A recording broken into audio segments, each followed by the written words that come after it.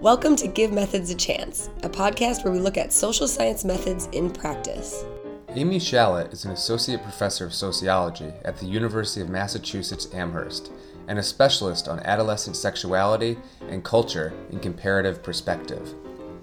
Amy is the author of Not Under My Roof: Parents, Teens, and the Culture of Sex. She has written opinion pieces for the New York Times and the Washington Post, and her research has been featured in such online publications as Time and Salon. Amy joins us to discuss in-depth interviews. So we're here to talk about in-depth interviewing. If you were to introduce this method to an undergraduate class who had never heard of the technique before, how would you describe it?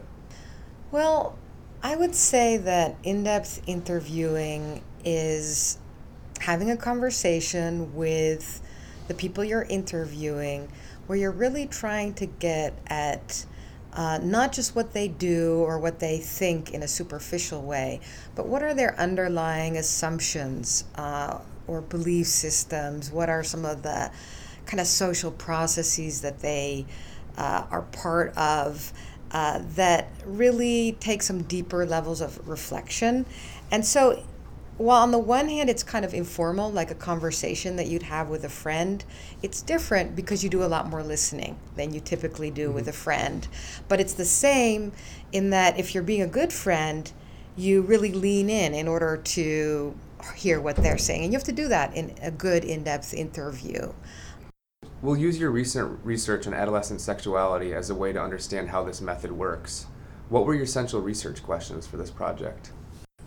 I would say my central research questions were: how is adolescent sexuality understood and managed differently or possibly the same in two different countries among a similar population, which is the US and the Netherlands, and the similar population being the white middle class. That was sort of the first level research question. But the second level research question was: how are ideas and ways of dealing with teen sexuality influenced by conceptions of the individual and what it means to be a person and get along with other people? And that those ideas about individualism don't just shape how teen sexuality is managed in the family, but they shape how governments work and policy. So that was my broadest research question. Okay. How did you choose the two countries that you would focus on? Well, there's two kinds of answers to that question. It's no secret that many of us study either what we know best or something we've lived through or some place that we have connections, and that was true for me too. So I am of American, I was born in the US, but I grew up in the Netherlands. So I was from a very early age confronted with cultural differences. And I had connections. I speak both the languages. But kind of at a more mythological level, the countries are interesting because they have a lot of similarities, even though they're, also obviously different. One is small, one is big. But they're both Western. They're both, relatively wealthy countries with a similar conception of adolescence and family life. They both went through the sexual revolution. So you'd expect a fair amount of similarity, and yet there's this huge difference. And the difference is not just in how teen sexuality is managed in the family, but also in terms of pregnancy rates being very high in the US and very low in Holland. When you were first designing the study, what came first, the topic or an interest in the idea, or the methodological approach? Interest in the topic. As I'm sure you teach students, the interest comes first, and then you slowly figure out that, in fact, I know the moment when it was a decision of, do I do ethnography versus in-depth interviewing? And my advisor at that time, and I was an undergraduate at that time when I first did my in-depth interview, said, do you basically want to study schools which is one place I consider doing interviews, and then you have to observe like how these schools regulate teens, or are you really interested in the ideas, the cultural assumptions, concepts, and for that you're really going to have to do interviews. So you mentioned ethnography. Did you ever consider drawing on other methodological approaches during the research process? Oh, I did consider it, and in some ways I did also do it. I mean, I think that any in-depth interview study does require additional data.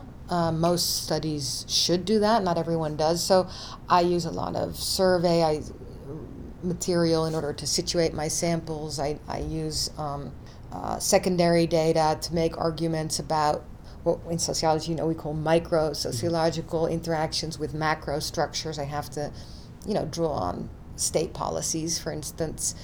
And although I didn't do formal ethnographies, I did grow up in these two countries, and I do use that knowledge. It's, Geertz calls it first-order interpretations. It's if you are part of a culture, you have access to that. So we were also wondering about your collection of data. Yes. What was your sampling strategy, or how did you decide who you were going to interview when you were out in the field in the two different countries? Well, if you're comparing across country and you really want to highlight a difference between the two countries, it's very important that you're not comparing apples and oranges. So you have to try to make the samples within each country be as similar as possible. But you also can't have them they still have to be typical. They can't be representative because it's not a random sample, but they have to be typical of the country. So I looked only at the middle class and only at white people and only at not very religious people in order to have them be as similar as possible.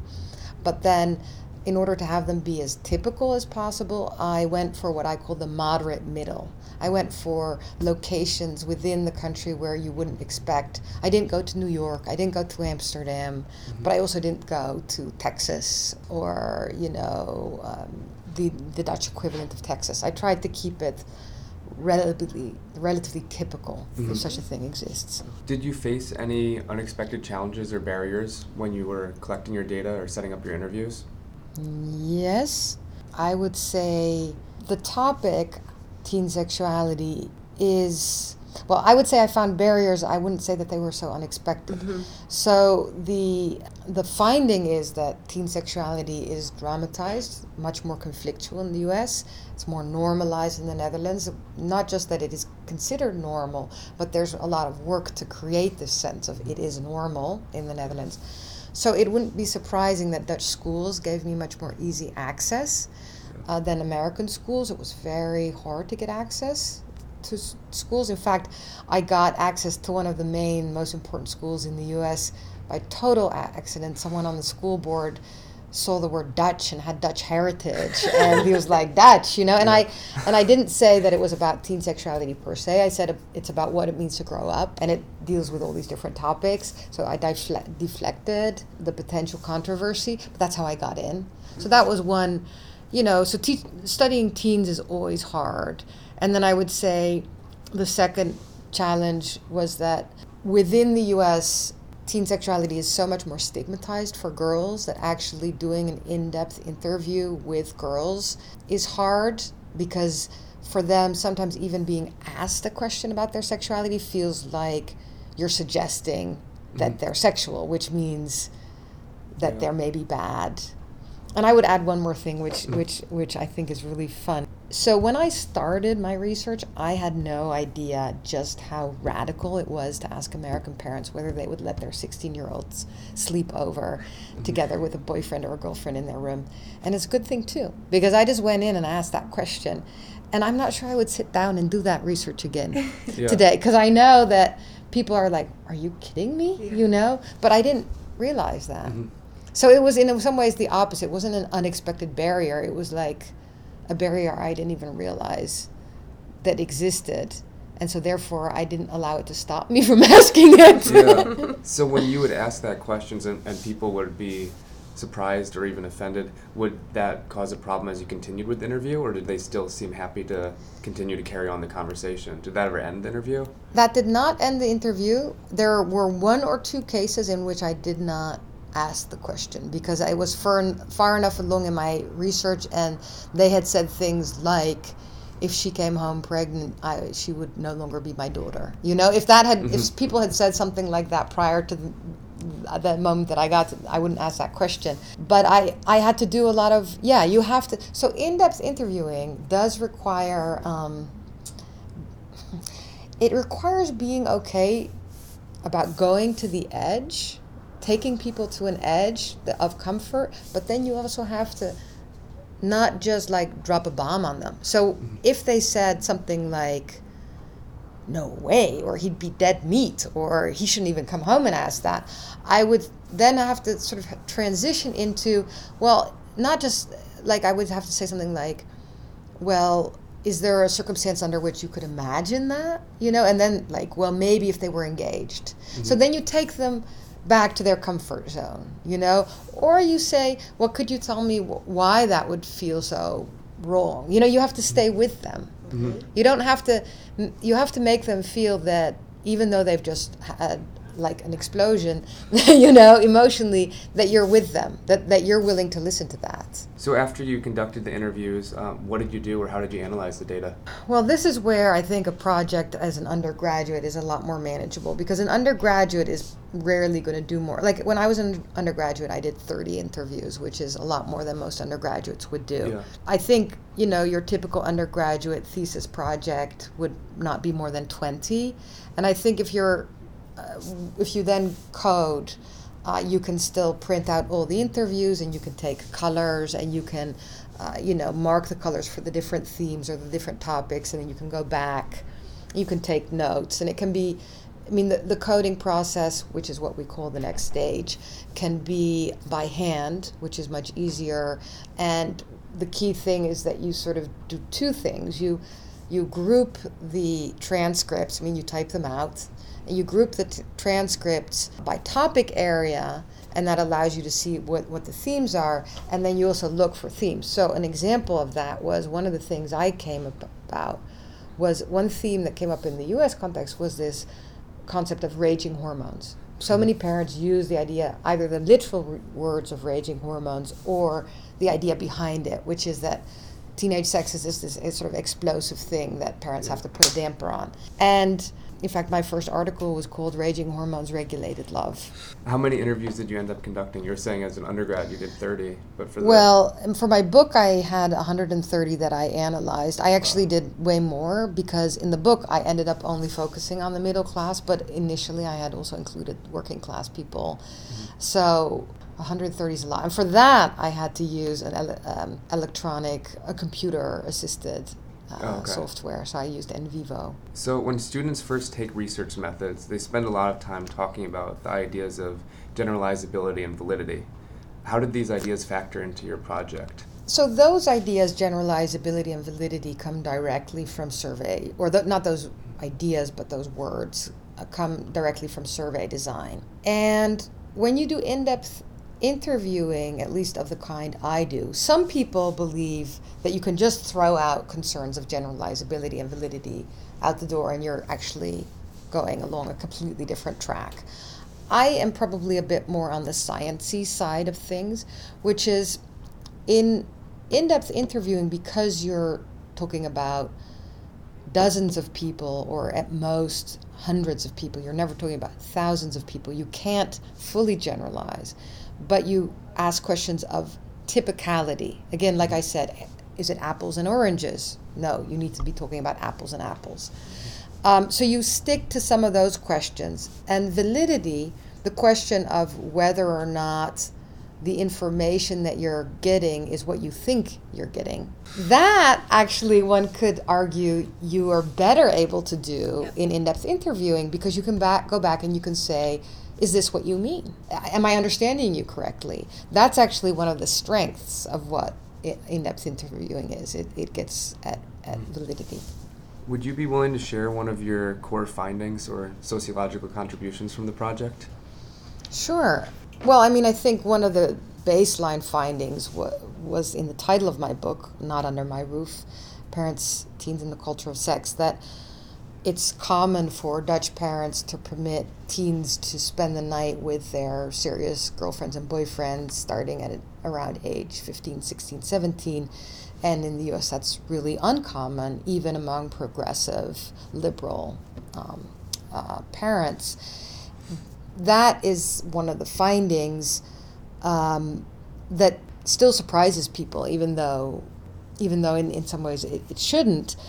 But I would say that the sociological contribution was twofold. One, to argue that what appears to be a very liberal system in the Netherlands is in fact a deeper form of control, that the parents, by bringing these girlfriends and boyfriends into the home, can talk about contraception, can prevent teen pregnancy, they can vet the girlfriends and boyfriends, they stay connected, whereas the American teens are sneaking around and doing their own thing, largely away from adult supervision.